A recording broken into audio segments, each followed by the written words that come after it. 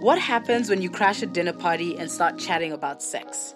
How do you marry the idea of Jesus dying for your sins and you being free in your sexuality?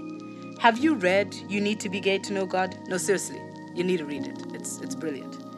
This is basically life, looking at queer sex, love, and living. And I'm your host, Tiff Mugo.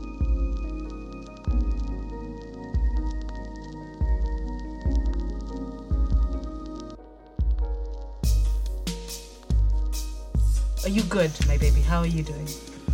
Am I good or am I good at it? Because these days, that's the aspiration, isn't it? Mm-hmm. Like, those who don't know teach.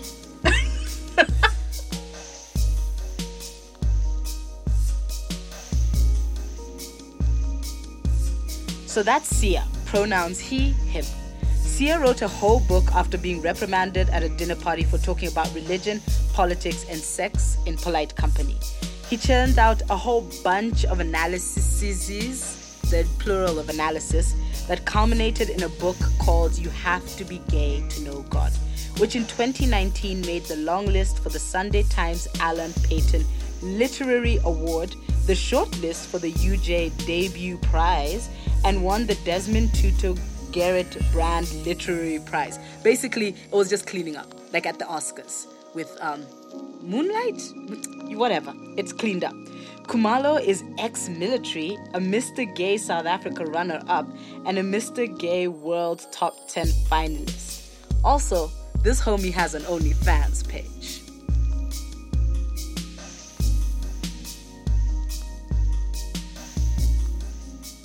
We were talking about touch just now. Yeah. I write about sex. You do write about sex. Those of us who don't know teach. So wait, have you not been writing about sex? What have you been doing with yourself? Actually, I was asking you. So you've been writing. I've been writing. You've been writing. How have you actually kept creative during COVID? Because for me, there was a time when I just hit a wall. I was like, I will not write. I will not logisticize. I will do nothing. So I also hit a very similar wall, especially with reading. People are like, the overachieving mother. Oh, God. What books are you reading over lockdown? And then they'll come up with a stack this big. And I'm like, yeah, I read an article today. Right? That's all I could manage. Because people were talking about how, I saw people doing that, 30 books in 30 days challenges and things like that. Yeah. I was like, you can go fuck yourself, essentially. Demonic possession. 100%. Why are 100%. people doing that? So how did you get over your slump? Because now we're going to get into your book and you're going to read us an extract. Do you know what you're reading? Or have you just come here feeling live and stuff? It's one of those things where you feel where the conversation is going. Okay. I was just going to ask you from the jump, but it's fine. Okay. So what have you been writing?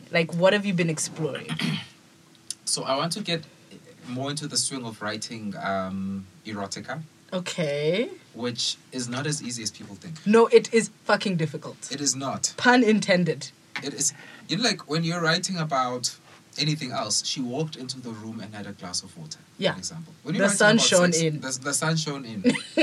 When you are writing about sex, you're looking at 4 limbs. Whew. No, 8 limbs. 8 limbs. Well, it depends what erotica you're writing. It could be 16. 12. 16. Is 16 divisible by... You see? The maths. And then we're being ableist because it's not always by 4. Oh my gosh, we are being ableist. We're being ableist. So you also think about politics now. Am I just going with the flow? Am I not challenging the way I see the world? And outside of limbs alone, there's all the other body parts. Then there are the body parts. Mm-hmm. So in one of the fiction stories I'm working on, I have to negotiate. I've written so many things around this. Mm-hmm. At some point, I'm going to have to write a sex scene where one of the participants was castrated at birth. Okay. You know when you make a podcast, they'll be like, we build into it, right? Yeah, okay. Please, do you give us backstory? Are you going to give us backstory of why they were castrated? Or is it just going to be an off-the-cuff... You see, now we're even giving spoilers. Bon chance with that. But how are you going to... How? So I don't know how much of this I'm allowed to talk about. The tea is going to be good. Oh, okay. You see, don't spill all the tea now because now people will be like, that's right, it was on the podcast. Go listen. Okay, I pitched a book concept to my publisher. Mm-hmm. There isn't a contract on the table or anything official as yet, but it's a story. I like the story anyway. Mm-hmm. And it's set in the future, so it's very sci-fi and things Okay. like that. And one of the defining features of this world is humans don't touch one another. So obviously this was because of the times we live in. Oh, that's brilliant. Oh, that's So brilliant. people don't touch one another. Everything is mediated by technology and robots. Mhm. And children are castrated or otherwise genitally Do not tell us mutilated. anymore. We want that story. We want that story. It's going to be okay. So obviously it's non-fiction. I'm presuming No, it's because fiction. it's sorry. Obviously Thank it's you. fiction. It's fine. Look, Interview yourself. look, it Don't could worry. be- somebody Obviously will it's say it's fiction. non-fiction. Yeah. No, obviously it's fiction is what I meant. Somebody will read it and go like, I can see how this could happen. Yeah, you know, actually that was me last week. We don't know, but anyway. Whoa. No, not the castration, the not touching people thing. Okay. How? Sure. How are you trying to get me cancelled off my own damn podcast? Oh, no. But you are, you came into the world, well, into the literary world as a non-fiction writer, right? Yes. So please tell us a little bit about your book. I know you've been doing this for years, having to tell people about your book, but I love the way it came about. Like you were talking about sex and politics and told And religion. and religion. Yes. Yo, you had to throw in religion as well. That's how it started. It was at a dinner party that we gate crashed.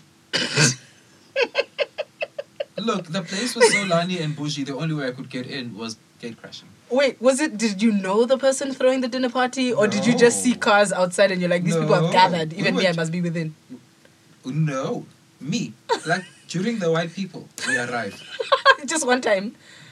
And you sat. We were brought in by somebody who knew them. Okay. But We're not completely feel disappointed. you know what? Do you know what the image I got was of you just rolling up, like driving through, like, you know, one bougie ass neighborhood and just seeing a whole bunch of cars. You're like, these cars don't look too many for a wedding or something. They look enough It's for like a a small bride. guy. Yes. And you're like, hey, that's a Merc. That's an Audi. Is that an Aston Martin? We must be within. That's the image I got. No. Like actual crashing. No, it wasn't quite like that. We were having dinner with a guy who knew them. Okay. So then we go in, and the people had become a bit of a mess. Like the drinks were flowing, Yeah, they're knocking them back. They eh? were knocking them One or back. two, hey? and I guess, I mean, how old was I? You know, it's one of those things where you don't know how to read a scene. You don't know how to like. You don't know how to read a room. Don't know, like me. I'm struggling to read books right now, so So reading a room. like please, let's not be so ambitious. So I get in, I don't know how to read the room, and I, through a fault of my own, managed to bring up religion in the discussion With these strangers. with these strangers, and the very nice person who had taken me, they said, we don't talk about religion, politics, and sex in polite company. And as much as, okay, in that one instance, yes, I should have read the room, I shouldn't have brought those topics up, but the rule as on its own, it was just like, it was more than just, it was like, breaking this one is going to be fun. So that is your superpower, or that's your superhero rule. origin story. Yeah, like, you know, I didn't know what I wanted to do with my life, and I was quite complacent with not knowing what I wanted to do with my life. When I heard that rule, I had a Damascus Road experience. I saw baby Jesus. I got the call that you get in Lord of the Rings when the movie starts. My Hogwarts letter arrived. It was all of it. It all happened. This is the one. This is the one. This is the one. Religion, politics, and sex. You know, remember the triquetra symbol from Charmed? Yes, yeah. I mean, I draw that everywhere because for me, That- that is the power of three. Yeah. That's, you want to explain our power moves in the world. You talk about those three topics. And that is actually, it's so true. Like, I have only got 2 of those triangles. I have never even begun to think of the last one. I do sex and politics, and even politics is sketchy. you don't do the religion. Hey, please. My mother was like, look, I can understand. I can abide by the sex. Okay. The politics, touch and go. Religion. I will be baptized every time I go home to Kenya. Then we'll see what's going on. No, my mother's like, we cannot touch religion. And so you did all 3. You know, of course. I write Bible commentary. Fam, you're that person. I write my own Bible commentary because when you read a lot of Bible commentators, they're so European. the way they read the scriptures are it's so sanitized. I'm like, okay, wait a minute. Did you miss the part where this is about a person who was crucified? This thing is bloody. It is this. It is that. You are living up here about it. You're like seeing it as this beautiful sacrifice. Mm-hmm. Of no. And you're making him a white person. Yeah, no. Praise white Jesus. And you are also making him, and this is where concepts of what holiness means are so colonial, because we want to maintain the status quo. We want to use religion to justify the status quo. Mm-hmm.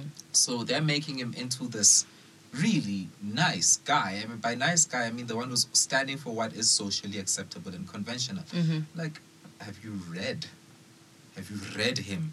They were saying that he was demon possessed and a Samaritan and a wine bibber. They were calling him those things.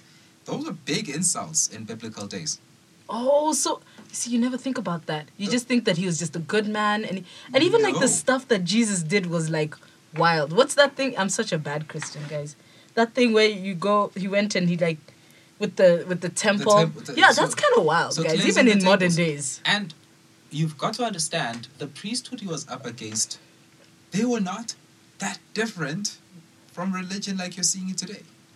Oh. They were the ones calling him demon possessed.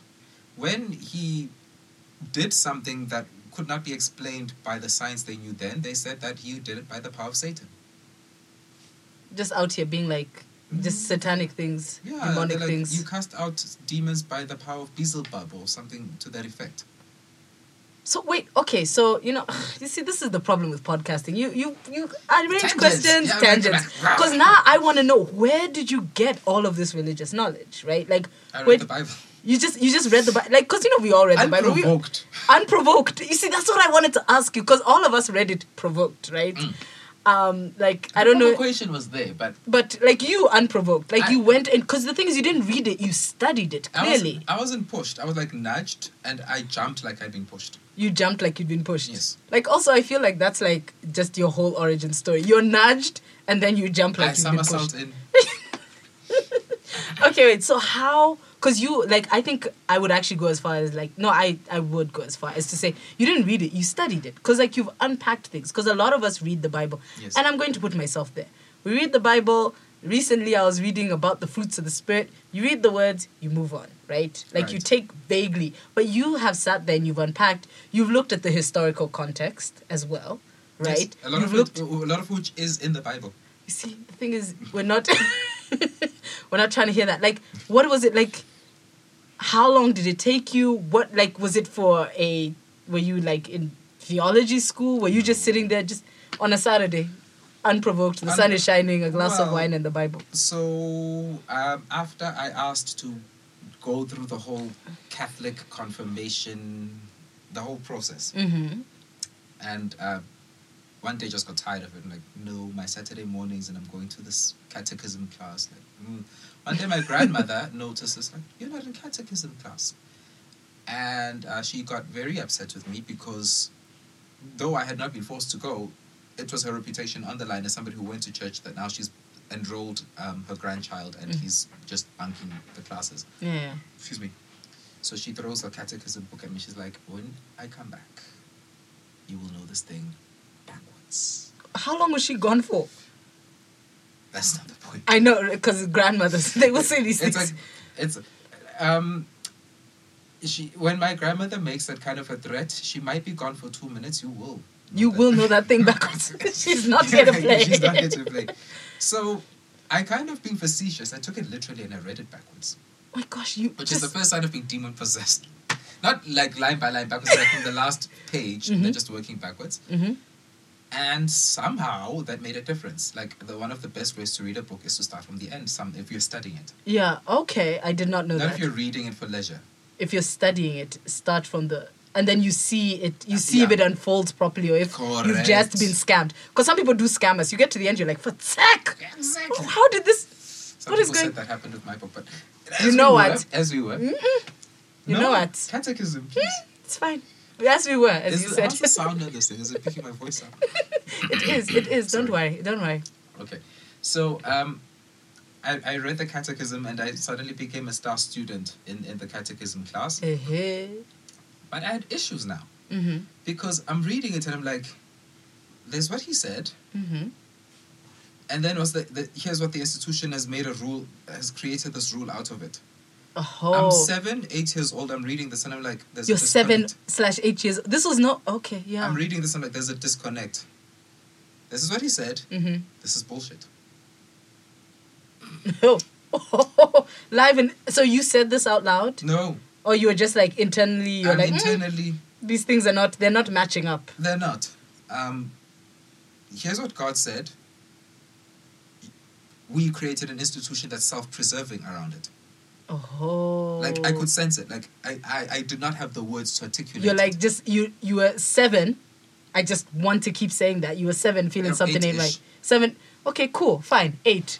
Us, the rest of us were just in like what was it? Sunday school, being taught to color, being taught to like clap our hands. It was a cute time. But you are here reading this and genuinely unpacking it. Well, yeah. Even if you didn't have the language for it, you were genuinely unpacking it. There was no space to question it because they asked you to regurgitate it. What did Jesus say on this? What did Jesus say on that?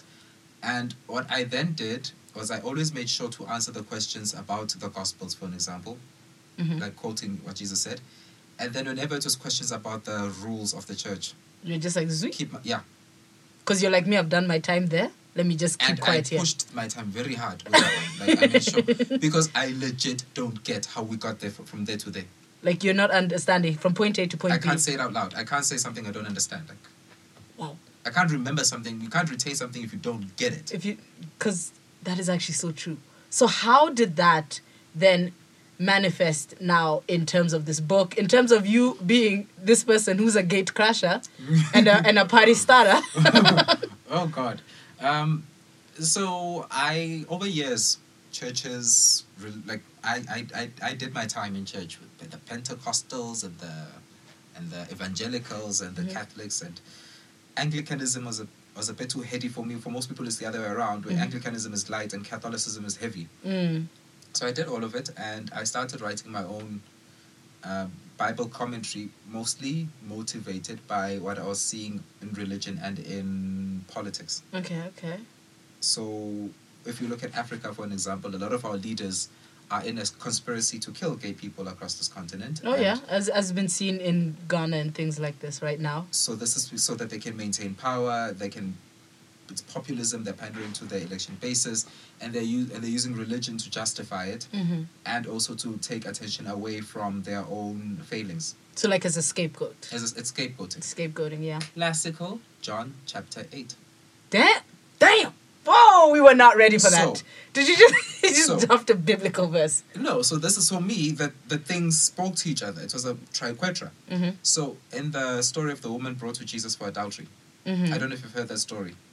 Yes. Which when you go to church, throw the first stone type vibes. yes, that's that the one. one. Right? That's the one. Thank God. So when you go to church, the message that is often and always extracted out of that, and it's a way to stop you from thinking about the politics and the sex part of it. The message that's always given to you in a church is, Jesus was completely forgiving, but he also would not tolerate sin. So this is the message, and this is the morality and the moralism that you're then told to take from it. And then one day I was like, wait a minute, are you telling me that all the analogies used throughout the Old Testament about Jerusalem being a woman or a wife in adultery have nothing to do with a story that took place in Jerusalem? Where Jesus went to get crucified, essentially. Are you telling me? Is that what you're telling me? You're telling me that this has nothing to do with Old Testament, Ezekiel chapter 16, chapter 23, I think, where politically the city of Jerusalem is compared to God as an adulterous woman. So God says, through the prophet Ezekiel, and they use misogynistic language, undiluted. Unprovoked, undiluted. So God is like, okay, you're a nation that I found in the midst of slavery. I liberated you. Again, not using those exact words, but things like, I found you thrown out, I cleaned you, I did this, I did that. Again, it's symbolism. And then you then went and basically slept with everyone, and it gets very graphic, like what the sex was like and why you liked everyone you slept with.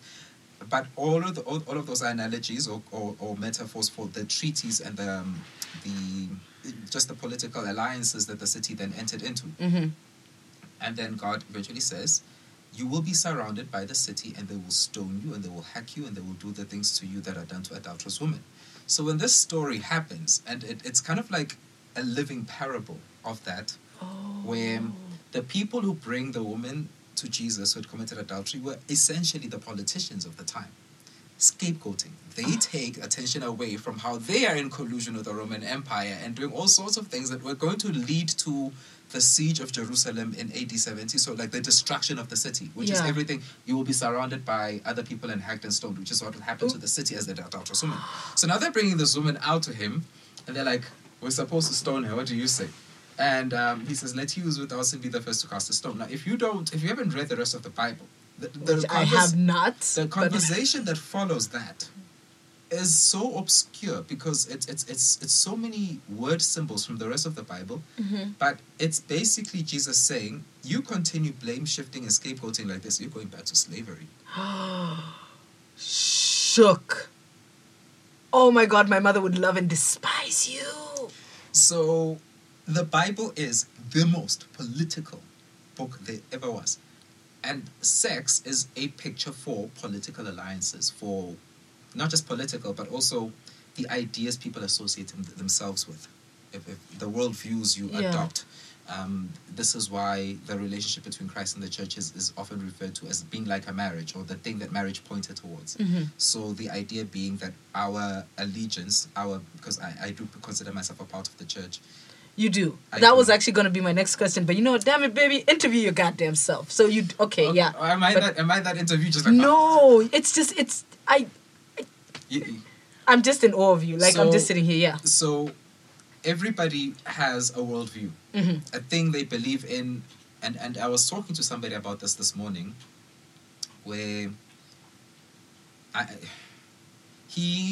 hope he doesn't hear this because now I'm laying his laundry out. So he judges people who don't finish what they've started. Okay. His rationale for that being, it means that somewhere on your mind you are accepting taking the easy way out. And I said that's an untestable assumption about why people don't finish things that they start. And when there's an untestable assumption, it's often because, he also believes that we are a product of our environment. Everything you believe or do was a product of something you were exposed to. And I said, if that's true, and you also believe that people who don't finish what they've started, that's a flaw, then something must have happened to you that taught you that. And he had his backstory was he was forced to go to boarding school. So he'll finish whatever he started because that's what he needed to get through that, whether he likes it or not. Okay. And I said, but you now have, as a result of something you're exposed to, you have a belief that it's untestable. You can't prove that anybody who drops something did it because they're taking the easy way out. Maybe they made a rational decision. But the fact that you have an untestable belief about the world because of what you're exposed to, that's very common. Everyone has a thing that they are bound to, a belief they're bound to by a bond tighter than rationality. Okay.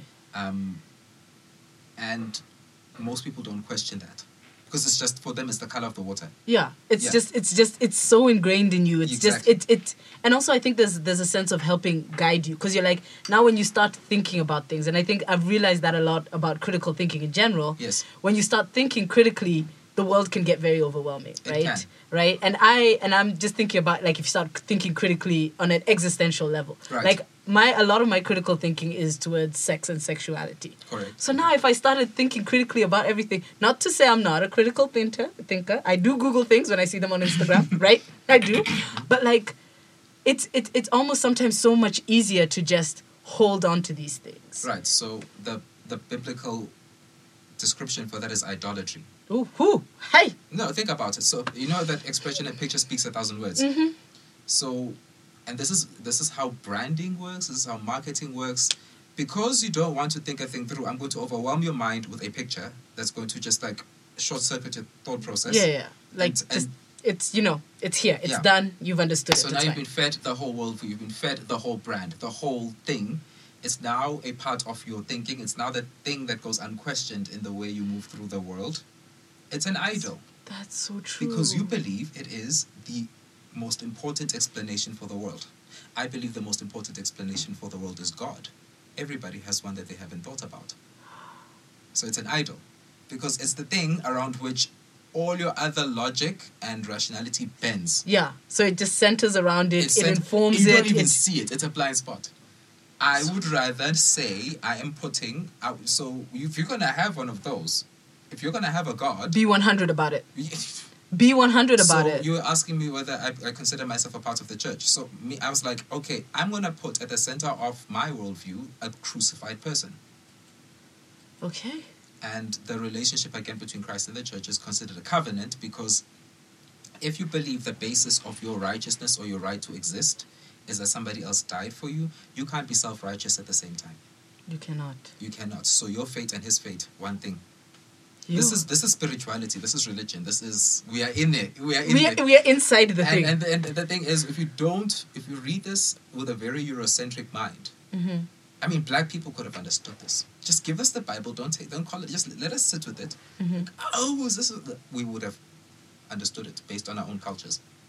Yo, like, okay, I have like 1,001 questions. Okay, so I think one thing a lot of people are going to be like asking right now as they listen to this podcast is like, with all of your analysis and with all of your understanding, so how? Because I know I can already see the questions will be like, how do you reconcile your like sexuality and everything you've learned from the Bible? Because I feel like you would have a brilliant unpacking of that. Okay. No, it's fine. Like, this is one of those podcasts. You need to cough. You need to go pee.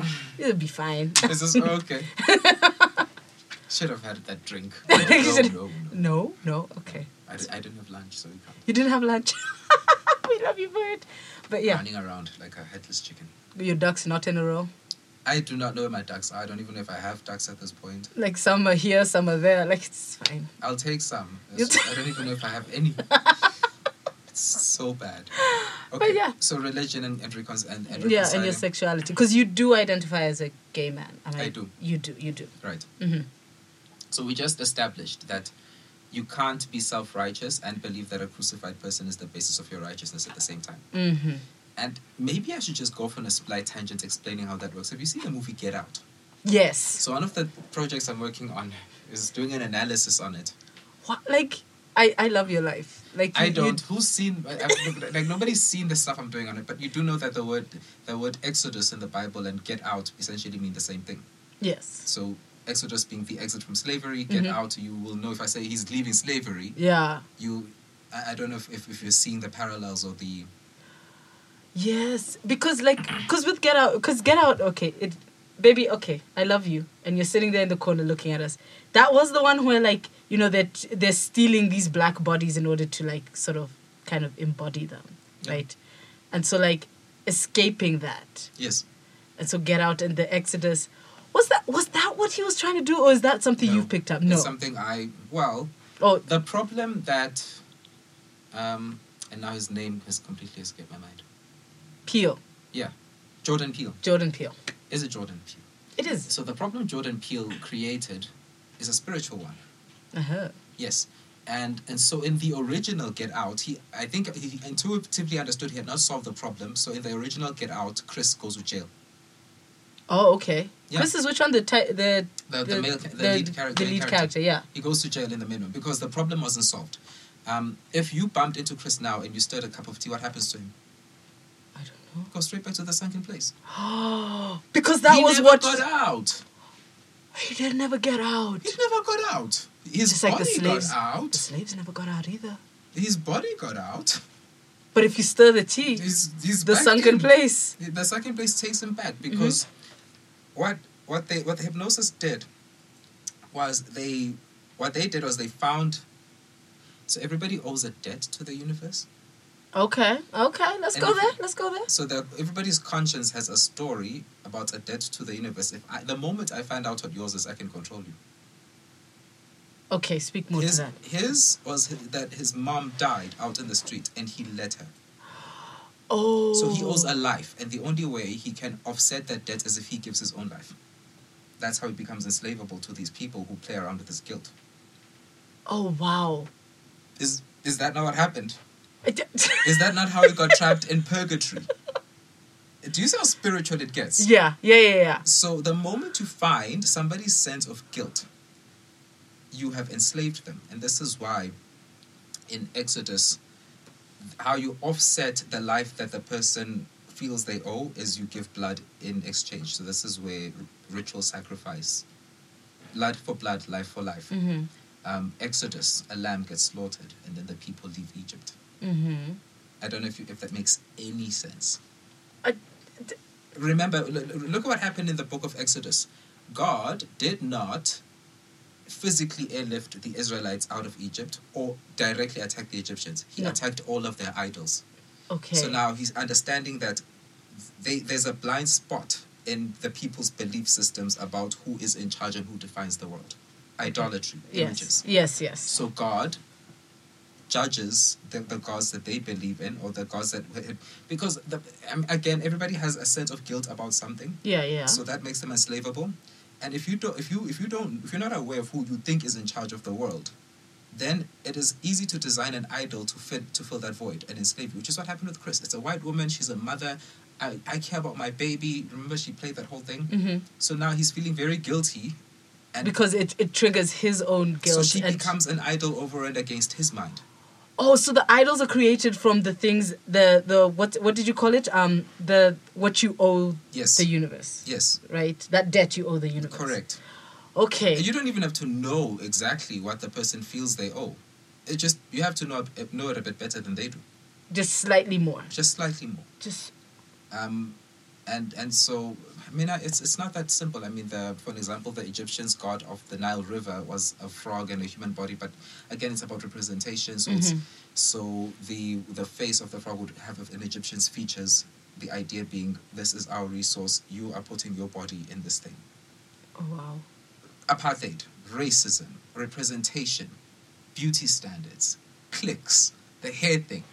All of it's spiritual if you know exactly how it works. So you're telling the people, this is our resource. You're over there. You're a trespasser. Imposter syndrome. Play to it. And like you, in order to even be slightly accepted, but you will never be fully accepted. Of course not. Try and shift. Try and counter. So then there's betrayal. So you have to betray your own people. Your debt compounds. Yeah. So, sorry, tangent. So that was got my back out. It's fine. So to leave Egypt, slaughter a sheep, you're now paying, you're offsetting, so you're giving blood for blood. Eat unleavened bread. We will no longer participate in economies that are exploitative, because bread, leaven, causes it to rise. Or you're saying to somebody, I'm giving you something of this value, but no, actually, it's only that much substance. It's inflated. So these are all symbols. These are all ways of talking about the kinds of communities and economies we're prepared to participate in. You have to know who you are spiritually entering into these kinds of discussions. I don't know if this makes... Because, again, economic exploitation and enslavement begins between a person's ears. It's spiritual. So, like, now I feel like this is one of those podcasts I'm still getting to the part of answering your question how you reconcile the two, yeah. But you're saying something? No, it's literally, this was me just being like, okay, I'm beginning to understand and piece everything you've been saying on this podcast together. Yeah. Right. So, we now have established that to release somebody from that guilt, you need to give a life for a life. And otherwise, they're going to give their own bodies, their labor. You get enslaved because you feel like you owe a debt and you never get it finished. So when the Israelites were taken out of Egypt, again, instead of a direct extraction, the idols of the Egyptians get defaced so that you see that they're actually weak. And that's how the Israelites were then able to walk out of Egypt. They were not airlifted. So their minds had shifted enough, but not completely. They crossed the river. In their minds, they're still enslaved. They still think like slaves. I mean, that thing it takes generations. So a whole generation had to die in the desert on the way to the promised land. And the dynamics in the crowd were still those that you would expect from people who have only known enslavement, expect you to be a slave master and all of those things, and can only justify their existence through enslavement, through giving up their own bodies, and will judge the next person for not doing the same thing. So it's the perfect breeding ground for hypocrisy, because if I'm a very repressed straight person who's told you can only be righteous if you are in a heterosexual marriage, your sexuality can only be justified in that space, I will then take great relish in judging somebody else who does not conform to that, because it's how I justify my existence and access to economic resources over and against that person. So it's that continuation of like that enslaved mentality right. type. And guess what? You're not going to go after the people who perpetrated the enslavement and make them out. You're not going to be like, the Egyptians were hypocrites, blah, blah, blah. You think on some level they were justified in doing that, just as black people, we will wear uniforms to church. But the white people who brought us Christianity and religion, we don't expect them to obey to the same level of, to adhere to the same level, Christianity to the same level. Because it is now the black body that I feel should, like, how dare you as a fellow black person be more liberated than I am? Mm-hmm.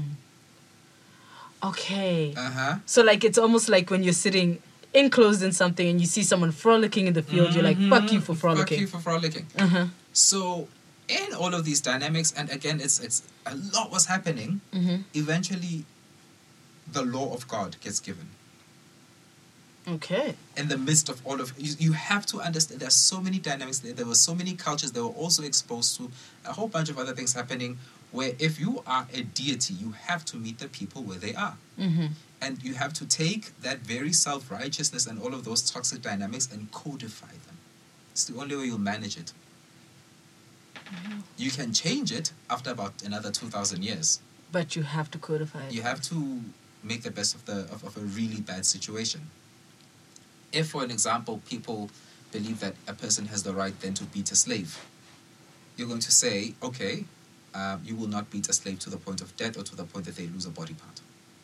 And then... See, now you've actually drawn a line. Yeah. So you've codified it, but then in doing that, you've also drawn a line and you've sort of defined, okay, This is how, if you're going to have polygamous marriages with one man and multiple women, these are going to be the rules for how resources get split, etc., etc. Mm-hmm. We are now going to turn the dynamics you exhibit at random, all this violence, we're going to turn it into something more civilized. Okay. Since we're not going to get you to go all the way from patriarchy to egalitarianism in one go, we're at least going to turn your patriarchy into a culture. Yeah. Also, because we don't want to tell you how toxic you are. A culture is like, I will put clothes on you. I will take the worst thing about you and I will make it look like that's what you were trying to do all along. Like, just so you don't realize how naked you are. So again, Adam, Eve, nakedness, clothes. Yeah. Clothes being representative of self-righteousness so that you forget you're naked. So it's all, again, it's quite spiritual. And then what do the people do once they have the law? They use it to, that hypocrisy, instead of being managed, actually becomes worse and more insidious, because now there's a set of rules to play by. Yeah. So, whereas before I would have just gotten into a fist fight with you, now there are rules to a game, so I will play games. Yeah. By the time Jesus arrives, people are even more toxic because they had religion, they had laws, and the law was given by God. It's religion. Yeah. The hypocrisy is now more ingrained, and people can't really analyze how the religion is being used, because it's religion. I mean, it's supposed to be. And it's gone back to that thing where it's like these instant symbols that are inside you, and you just automatically engage with them. You're like, this is the law. You get into a church, there's a statue of Mary, there's a statue of, there's a cross. You don't question. You don't question. You just why is the body on the cross white, the angels are white, and the pictures of the people... These are the images you've been given, these are the symbols you've been given, and you consume them automatically. And now it's time again to cast down those idols, or to deface them. And the best way to do that, remember, in Christianity, Christ is the image of God. Mm-hmm. So Christ is to God what idols are to other ideas. Does that make sense? Christ is to God, idols are to so other Christ ideas. Yes. Every other idol has an image that represents it. So Christ is the living image. So that's what it means to be the Son of God, because the Son is somebody who's a genetic representation. And how does he represent his God? He gets crucified. It is the ultimate de-idolization, the end of images. It is liberation. Because rather than living forever, rather than becoming a great king, a quote-unquote great king, but also quote-unquote living forever, right? Because it was the case of, like, people had thought that he would either live forever, like in the physical, right here, right So now. all of those ideas get completely subverted. What does it mean for somebody to conquer on our behalf if he gets crucified? Ooh. Total subversion. Ooh.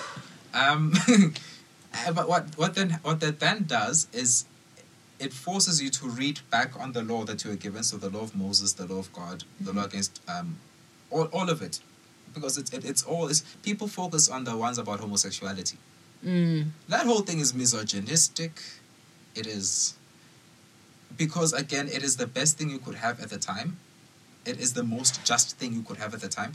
But now you get to critique it and see all the problems it can freeze into place instead of allowing evolution. The very evolution it was supposed to bring about, it delayed. Because it froze things into place. Correct. Because once you codify things and then they're kind of stuck in time, and Yes. then like the way people throw around, this is our culture and things like that. So you need a more radical, a transformation that's more radical than anything rules can bring about. Okay. And that's and again that's spiritual surgery. Whew.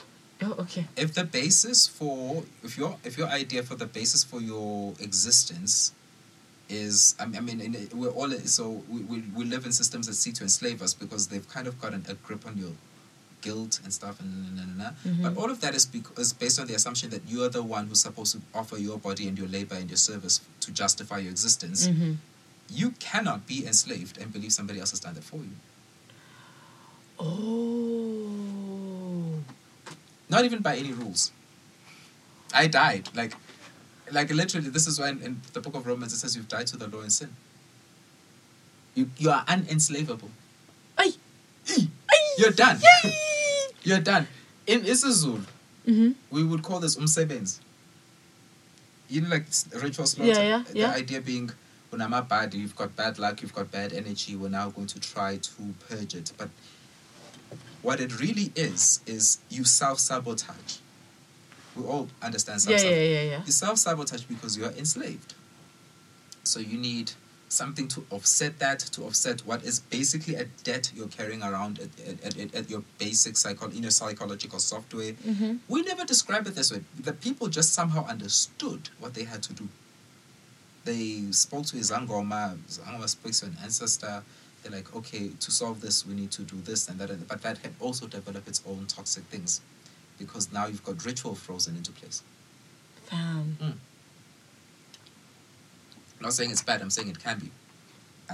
This is why when I read the Bible and I brought this understanding to it, so the people can't see my gestures. It was a thinking gesture. Yes, it was definitely a thinking gesture. So I read the Bible and I understand how enslavement happens. I understand how economies are actually, we never speak about the spirituality behind ideologies, but they are deep spiritual assumptions. Because ideologies, there's a lot of thinking that it's a lot of practical cognitive processes that are sometimes sort of removed from all those other things, like, because people can break down ideologies, right? Well, the ideas you can, but like the way you're saying, we don't think of sort of spiritual. An ideology is like an idol. It is to a spiritual set of concepts what an image is to any set of concepts, because it prepackages it for you into a resolved thing that short circuits your own thinking and critique. So people don't think about ideologies, and for me, that is a painful void in social justice work. We'll delve into it. Okay. But am I talking to? No, I'm loving this. Like I just cannot deal with how much I'm learning and thinking and just you just fucking all my shit up right now, but it's okay. The phrase I love the most that keeps coming up in the New Testament again and again is Christ died once. Christ died once. Once. Not every day. No. Not every Sunday. No. Once. Which is to say, the work of justification, of justifying my existence, try making me do it again. Like, how can you reconcile it? No, he died. He died. The debt has been paid. Like, he died. So now, why am I still here trying to reconcile? And now everybody's... I literally just asked you to pay the debt again, didn't I? And now... And you're just like, but why? And now the systems of the world are fucked because the one thing I get is, no, fam, he died once. He died once. And it's done. It's done. And I sat here and I was like, but where's the death that I was... No, it's happened. He's died once. Oh my gosh. And the root of toxicity. So everything religion, you think religion is trying to solve. Why are people stealing? Why are people lying and cheating and stuff? Is they're trying to justify their own existence. Again, against a set of standards they haven't thought about. Or they will justify what they're doing against the set of standards that they set up for themselves. Can't do that if you believe in a Christ who died once. Damn. You're dead. Like your self-righteousness out the window. Out the window. How are you going to justify? So you like, how do you justify that you lied to this person or you cheated on this person? You said you can't make up a story where, well, that person did this worst thing and then therefore I was justified in doing this thing. Blah blah blah. We thought you was dead. You and your self-righteousness are dead. So who's this? Who's this now who's doing this comparison to this other person and I had a set of rules we were supposed to comply to and I did a bit better than that person and that justifies me doing that now. That person owes me blah blah blah. But you and rules, I thought your justification was done. I thought you were dead. You can't be consistent or married to or in covenant with the crucified Christ and still play those games. Which is basically the entire thing that the church is built on. Of course. At this moment in time. Well, for a long time even. Wow. Yeah. So there's what God said, and then there's what the institution said to justify the financial spin-offs of having political control. Okay. You know what? What? We're gonna wrap that up. Okay. Right? But your listeners are like, we're never listening to this podcast again. No, they're like, we're going to listen to this like 4 times, this one episode. Okay, so now you said that you read a room and you figure out what you're going to read from your book, right? I'm bad at reading rooms, but yeah. We did say that at the top. Okay, so what are you going to read for us? Okay, I'm just going to say right now that he's going to wrap up his own podcast, because why not? With a reading. You're going to wrap up your own podcast. Are we wrapping up? Are we done? Yeah, no, it's fine. We can do this again. Okay. We can do this again. I now have access to you. Oh. This is a relationship now. Of course. This is a relationship. Okay. What are you going to read for us? I actually literally opened up at random and I found what seems to be a good passage. I don't know how much reading can I get away with, a page and a half. Oh, you can get away with whatever you want, baby. It's okay. But it still touches indirectly on religious stuff. Or do you want me to just do something lighter? No. Okay. We have a theme. I'm going to go get more wine. I think it's needed. Okay. Go for it. Am I reading? Yeah. Okay. This is from page 140. The section is titled Dying of Politeness. My team members were eating at the office premises gardens. One of them, a sharp-eyed Xhosa girl, grabbed my collar as I was walking towards the table. She yelled, "Let me see," despite my protests. I eventually let her see, and there they were, hickeys galore. Bite marks and rough sex finger-shaped bruises. I thought that they were healed or hidden or both. What had I been thinking, letting Daniel use me like a chew toy? I may as well have shown up with his cum running down my face.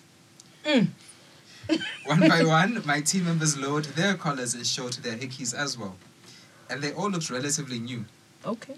The Xhosa girl who'd caught me was a Jehovah's Witness. Later that week, we jokingly compared sins and their escape routes. She didn't see why it would be a problem that heterosexual people could look forward to marriage, but gay people would be left high, dry, and without a way to catch up to the moral requirements of religious law.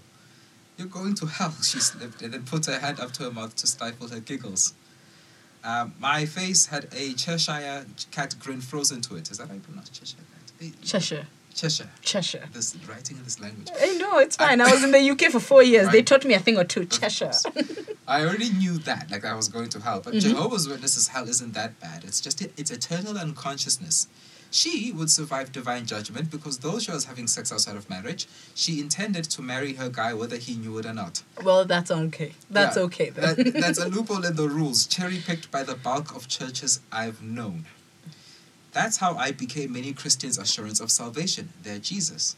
Whatever their sins, all they needed to do to escape judgment was be a little bit straighter than ours and have access to a few more loopholes, insider familiarity, religious privilege, and a greater company of similarly inclined sinners amongst whom they'd feel less alien.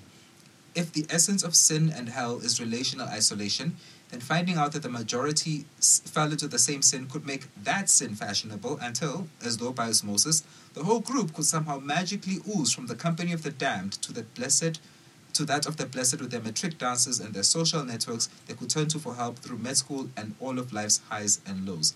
God was essentially a tribalist, and the condemnation of the sins of an unknown and alienated minority was necessary for the majority to feel their pet sins were more tolerable.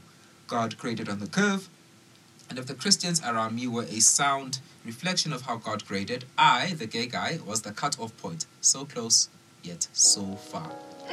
Thank you, my baby. Thank you. Oh my gosh. Like, we're going to do this again. I right? hope so. We are going to do this again. On a day when I am drinking. Yeah. And I already had your red wine, so I have actually put it aside. I feel so bad. Okay, can I have it on that day? Yes, of course. No, now this has been stored away. But thank you for coming. Thank you for having me. Are you going to tell us your social media things? Also, can you please tell us how to find your OnlyFans? Is it like an at thing? Yes. Yes. Okay. Tell us your social media and how to find your OnlyFans. So my social media handle is the same across platforms. It's Sia the Writer. SIYATHEWRITER. We like brands. So that's on Instagram, on Twitter. I have one TikTok video, I think it's you made a TikTok. Yeah. And I've got other platforms and other things. But yeah, those are the main ones. And that's who I am on OnlyFans as well. Sia the Writer. Mm-hmm. Ooh, so you're selling the whole fantasy. Well, I write erotica, so it's... Oh yeah, that's actually going to be our next. So the next time you come on this, we're speaking purely about your erotica and how you got into OnlyFans. And Mr. Gay essay. Yes. We need to talk about that, baby. Oh my God. Yeah, no, we need to talk about that. But okay, let me wrap this podcast up. Like, I never know how to wrap these things up. But basically, thank you so much for joining us. Thank you for having me here. Yeah. And so you must come back again. You promise you're going to come back, right? Yes.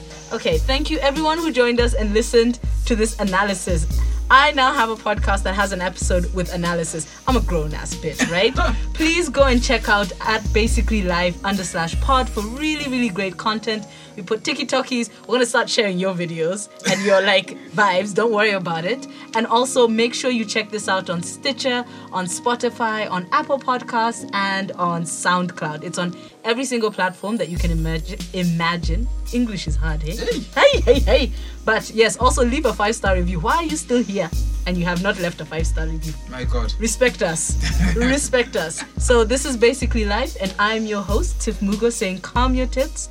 It is never that serious.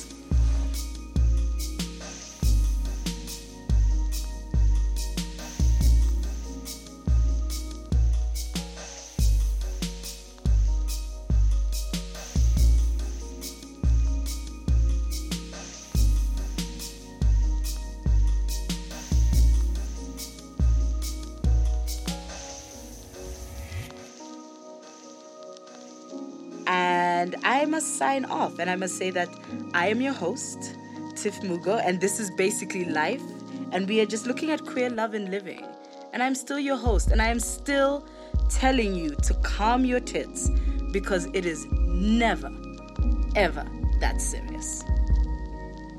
This podcast was created by Holla Africa Productions and sound engineered by Leon Erasmus of Digital Fanatic Studios. Music compiled by Loazi of Chosen Flower Collections.